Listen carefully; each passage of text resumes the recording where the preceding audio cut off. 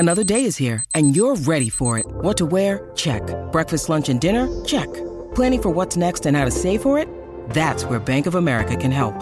For your financial to-dos, Bank of America has experts ready to help get you closer to your goals. Get started at one of our local financial centers or 24/7 in our mobile banking app. Find a location near you at bankofamerica.com/talktous. What would you like the power to do? Mobile banking requires downloading the app and is only available for select devices. Message and data rates may apply. Bank of America N.A., member FDIC.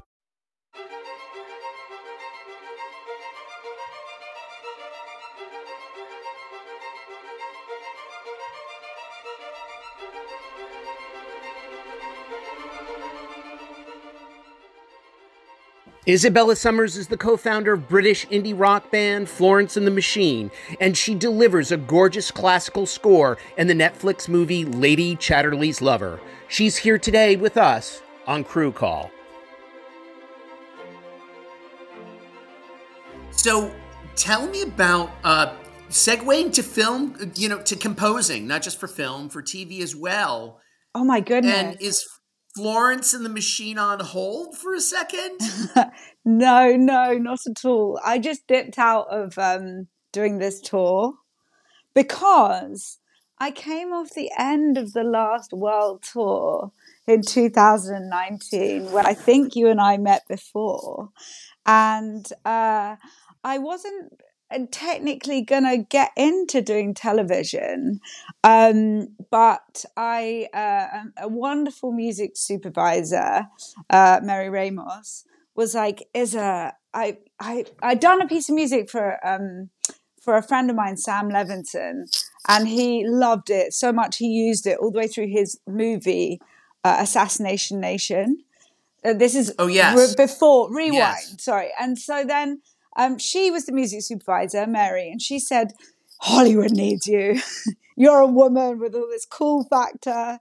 And she was like, I think you should do this. And I was like, yeah, I mean, I've always wanted to work with film and scoring, like always been a dream. Massive fan of John Barry from the early years, wanting to do kind of like super cool, sexy, dark, music. So I always kind of had it in mind. And then here I was presented with an opportunity, not straight out of this tour, not to do a movie, but a TV show. And I was like, oh, shit, how does that work? And Mary's like, just come. I need you to come to Hollywood. We're going to figure it out. So, and so that was it. I basically did Little Fires Everywhere with Mark Isham, who wonderfully co-piloted me and then showed me the ropes, and then I haven't stopped working since. And it's gone from TV to film, and now here we are with Lady Chatterley. It's my fourth movie, but my first movie out. Well, this is a little different, but I will share with you one of my favorite Florence and the Machine songs used in a movie. Yeah. You know where I'm going with this? Breath of Life? No, Youth. You've Got the Love. Oh, wow. Did you see that movie? The Paulo... Oh, you did? The Paulo Sorrentino film? I will. Oh, it begins with it. It's a very... Fuck. It takes place... It's very heavily influenced by Fellini, which he is. Okay. And it takes place. It's a very deeply philosophical movie, and it takes place at an Italian sounds kind of right spa up my street. Spa area, and the song just lightens up the tone of the movie. It just kicks off with and I think it's a cover. It is a cover. I think it is a cover. I remember recording it in my studio. And it was funny. Yeah. It was like some random person's like throwaway idea, and then we kind of like throwaway recorded it, and then it throwaway became a massive smash. Really hilarious. So here in Lady Chatterley's Lover, tell me about what a gorgeous classical score. Thank you. You know, this joy the piano and joy and the enlightenment in the cue joy, Yes, entitled Joy, thank you. is just mesmerizing. What were your inspirations here? What were Y- your you know, as far as I'd classical made quite a goes? lot of first of all, I thank you because I wanted to sound intelligent. I wanted to Hmm. sound musically intelligent. And from the very beginning of the conversations with the director, she was talking about Stravinsky, and she was talking about Shostakovich, and like people that I hadn't really heard of. And of course, as soon as you put on Rite of Spring, you're like, oh my God, I know exactly what this is. And then it became, because for the most part, Connie's journey is that she's frustrated. And so looking for, she goes looking for love, essentially. And so, like, straight away with that, I was like, I ran all the way with it. And like, it was really the way Law was filming it was in a very sort of intimate, elegant way. So I was trying to mirror what I was doing. I would do these huge epic, like, pieces of music which had full orchestras in them for, like, them dancing in the rain, for example. And then she would be like, it's beautiful, but it's a bit too big. And then she would, like, find from all the millions of bits of music the kind of simplest, like, three chords that I'd played very delicately. And she was like, this is the sound of the movie. So we kind of, like, covered all the bases of the kind of, like, frustration and her tempestuous nature with kind of listening to Beethoven and all that stuff. And then we got to a moment where it was like, well, the movie starts with a wedding. We're going to need something happy. It was like, damn, what can this be? And I listened to Gustav Holst and I listened to Bring Her Joy, and I was like, oh, I want something. I want the film to feel open, feeling like this. And then this feeling of joy can break down into, like, a kind of twisted version of what that is. So that's exactly what the opening of the movie is. And actually the piano that keeps going all the way through reel one is thematic, if believe it or not. So it kind of, like, it twists, like, a little bit more each time. Well, you're going to love this. So this morning, while I'm listening to the score in the car, I'm driving one of my son's friends. He's also in the car with us to school, and we're listening to this. And he, of course, hasn't seen the Okay. movie. And I'm telling him he can't watch the movie because it's so, How old is he? you How old is know, he? he's Oh, 17, and brilliant. you can't watch the movie. And I said, I said, I'm sorry, I have to listen to this. I have to listen to this classical score. And he says, no problem. He plays piano. He says, absolutely no problem. And he's listening to it. And you know what he figured out? And he hadn't even seen Go the on. film. He says, she's in a void here. She's in a Ah! void. And then he would say, oh, she's troublesome. She's troubled. She's Yes. troubled here. Oh my God, And I I love was like, him. oh my God. And the kid hadn't seen the film. He's not even acquainted with the Oh my novel, nor God, should he be. yes. And that is the power of But music. isn't that amazing Oh, how he was able to pick pick that out up? her headspace. I mean, thank you. Bravo. Yeah, Fucking yes. That is the power of music right there. yeah, And, like, actually, yeah. it was really fun making all the twisted stuff. And it was much harder to make the kind of, like, simple, loving thing and make it feel, like, different and each time and thematic. And I made this kind of, like, tinkly piece of piano that happens at some points. I won't give the game away. And then that was the kind of only moment we were able to make a kind of, like, big loving. That's the bit I snuck in to make the ending of the movie. So, like, I was like, come on, give me, like, one piece of big Hollywood romance. Like, it's implied that they get together, but it's not set in stone. So, like, I was like, I think I scored like 7 sweets at the end of the movie, and that was the what like that. Then sort of like when it came to like figuring what that one was, I would then use that break it down and bring it backwards.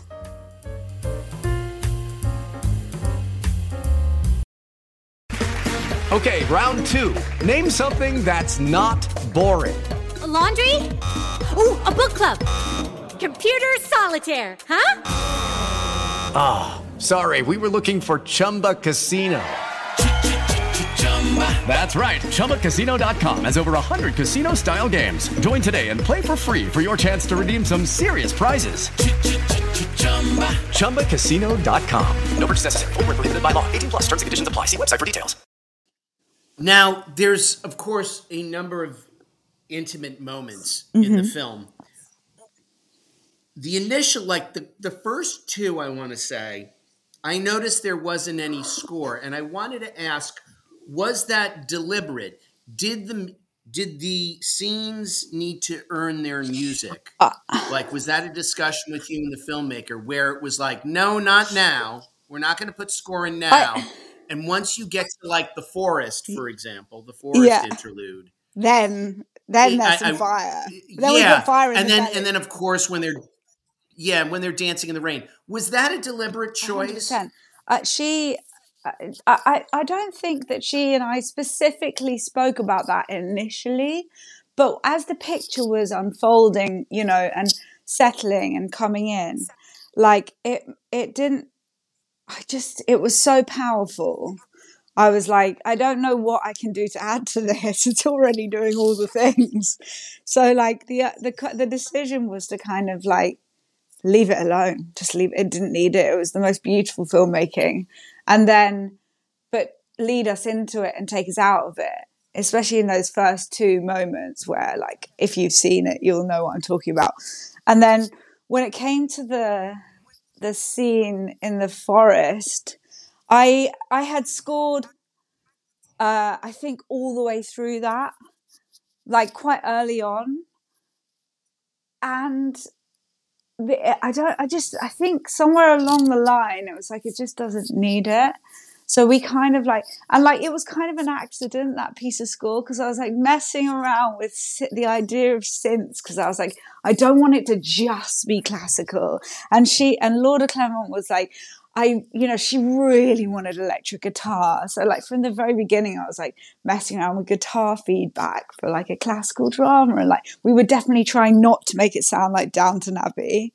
So when it came to this like sexy forest thing where it's super aggressive and like kind of he takes control and leads us through the woods. And it was just like, it was kind of sexy and dangerous. And I was like messing around with these sounds. Then I put these 3 chords in, da, da, da, and it feels like it's going to kick off, da, da, da. And as I wrote those chords to that moment where they start kissing, I was like, I think this is the best moment in cinema history ever. And then take it away. And then I was like, oh, maybe it doesn't need to keep going. Like it's just gives you that feeling of like, oh my God. And then they just get into it and that's it. They take it away. And like, I think to my surprise, it just got left in. I was like, oh my God, yes. Now, were you classically trained early on? I was actually. I had piano lessons with an amazing piano teacher called Elizabeth Donovan. I only got up to grade 5, but she did teach me very solid foundations, and it's all about putting chords together. So like, obviously I gave that up when I took up boys when I was like 14 and then got back into it later on, and then have realized that I've had this, great foundation that, if you can play the chords on a piano now in MIDI, you can play it on anything. But I also have, it was really fun. Like, I have lots of friends who are incredible players, and lots of boys with beautiful instruments that they don't own, turns out. And they come here and they play for like all of the orchestras in London. and they'll come and you know, I'll play them something. A lot of the early iterations of stuff was me just in my front room with a violin player, and they would just and you would riff. jam, and you would just Yeah. the two of you would just riff to find. They would just I would like have something written, like that would be a bare bones, and then they just do what they do, and like some of that was really helpful. And also, like, I mean, I think I got really overexcited about the idea of like what, you know, breaking down what Stravinsky actually would sound like, and like what, you know, what is in his scores. But I mean, I didn't actually use any of that stuff, but it was like a fascinating process of like learning how the greats break their things down. You know what I mean? And you also had to write a jazz piece. Yeah. Tell me On the about fly. that. I mean, that was that, you know, like in the course of this thick classical Yeah, all the music. music. Yeah, all the music in that whole movie is me, which is hilarious. The jazz. I mean, it's just like, I think if you can find a groove with jazz, as I've now learned. Like, I remember when I did The Offer, I was like, oh my God, they want jazz. How am I going to, what? That's not in my musical vocabulary. And then, like, after a while of fumbling around with, like, you know, a drum groove and a bass line, everything else can kind of fit in. So, like, I don't know, it's such an amazing art form, being able to be a composer, because you can really, like, it's so nice to jump into somebody else's entire new world. And that's what was really nice about Shatterly, because I wouldn't necessarily have put myself doing a period drama, but here I was presented with the opportunity, and it was like, okay, how do we make the sound of 1920s without it being too on the nose or too twee, or like, you know, just trying to make it feel fresh. So hopefully we nailed some of that. I snuck some synths in. Now, how long did it take to compose the score? Did you have the full film in front of you? No, actually, Law brought me in from the rushes, which was amazing. So I got to see her saying cut and then resetting the scene. And then she would send me assemblies of like sequences that she knew was going to need score. So it was kind of like, it was an amazing like first journey into like real filmmaking. Because it's not like that when you do TV. You get the episode, it's got a locked picture. You know, they sort of like set guidelines for you and get it done. Whereas this was very much like, here is a feeling. Now do the feeling. And you're syncing it. I would imagine you're syncing this against the script. Yep, absolutely. I Now, mean, were there spotting sessions where you we said, sort of we did one spotting session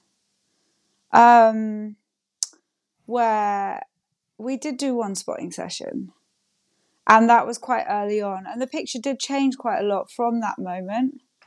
But actually, I just kept making more music. She'd be like, Isa, I need more music. And then I'd go away and just spend 2 days writing music, and not necessarily even to picture, but like of a mood or a feeling.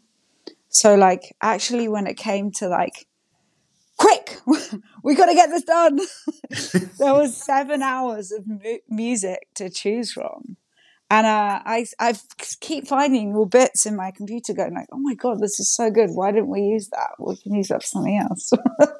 So it was kind of like, you know, awesome. And then sad that I couldn't use the 7 suites that I'd written for the end of the film. You know what I mean? now what's next for you?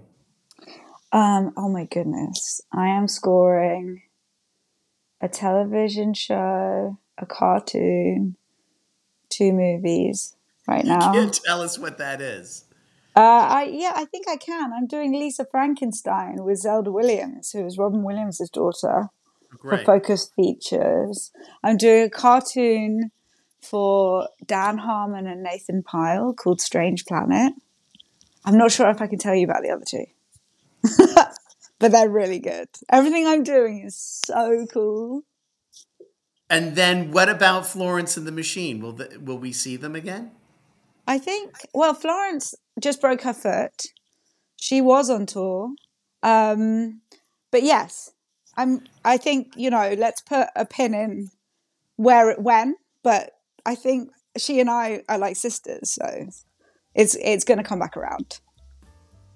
Isabella Summers, thank you so much. Thank you so much, Anthony. Thanks for listening to this episode of the Crew Call podcast on Deadline. I'm your host, Anthony D'Alessandro. Make sure you subscribe to us on Apple Podcasts, Spotify, or wherever you get your podcasts so you never miss an episode.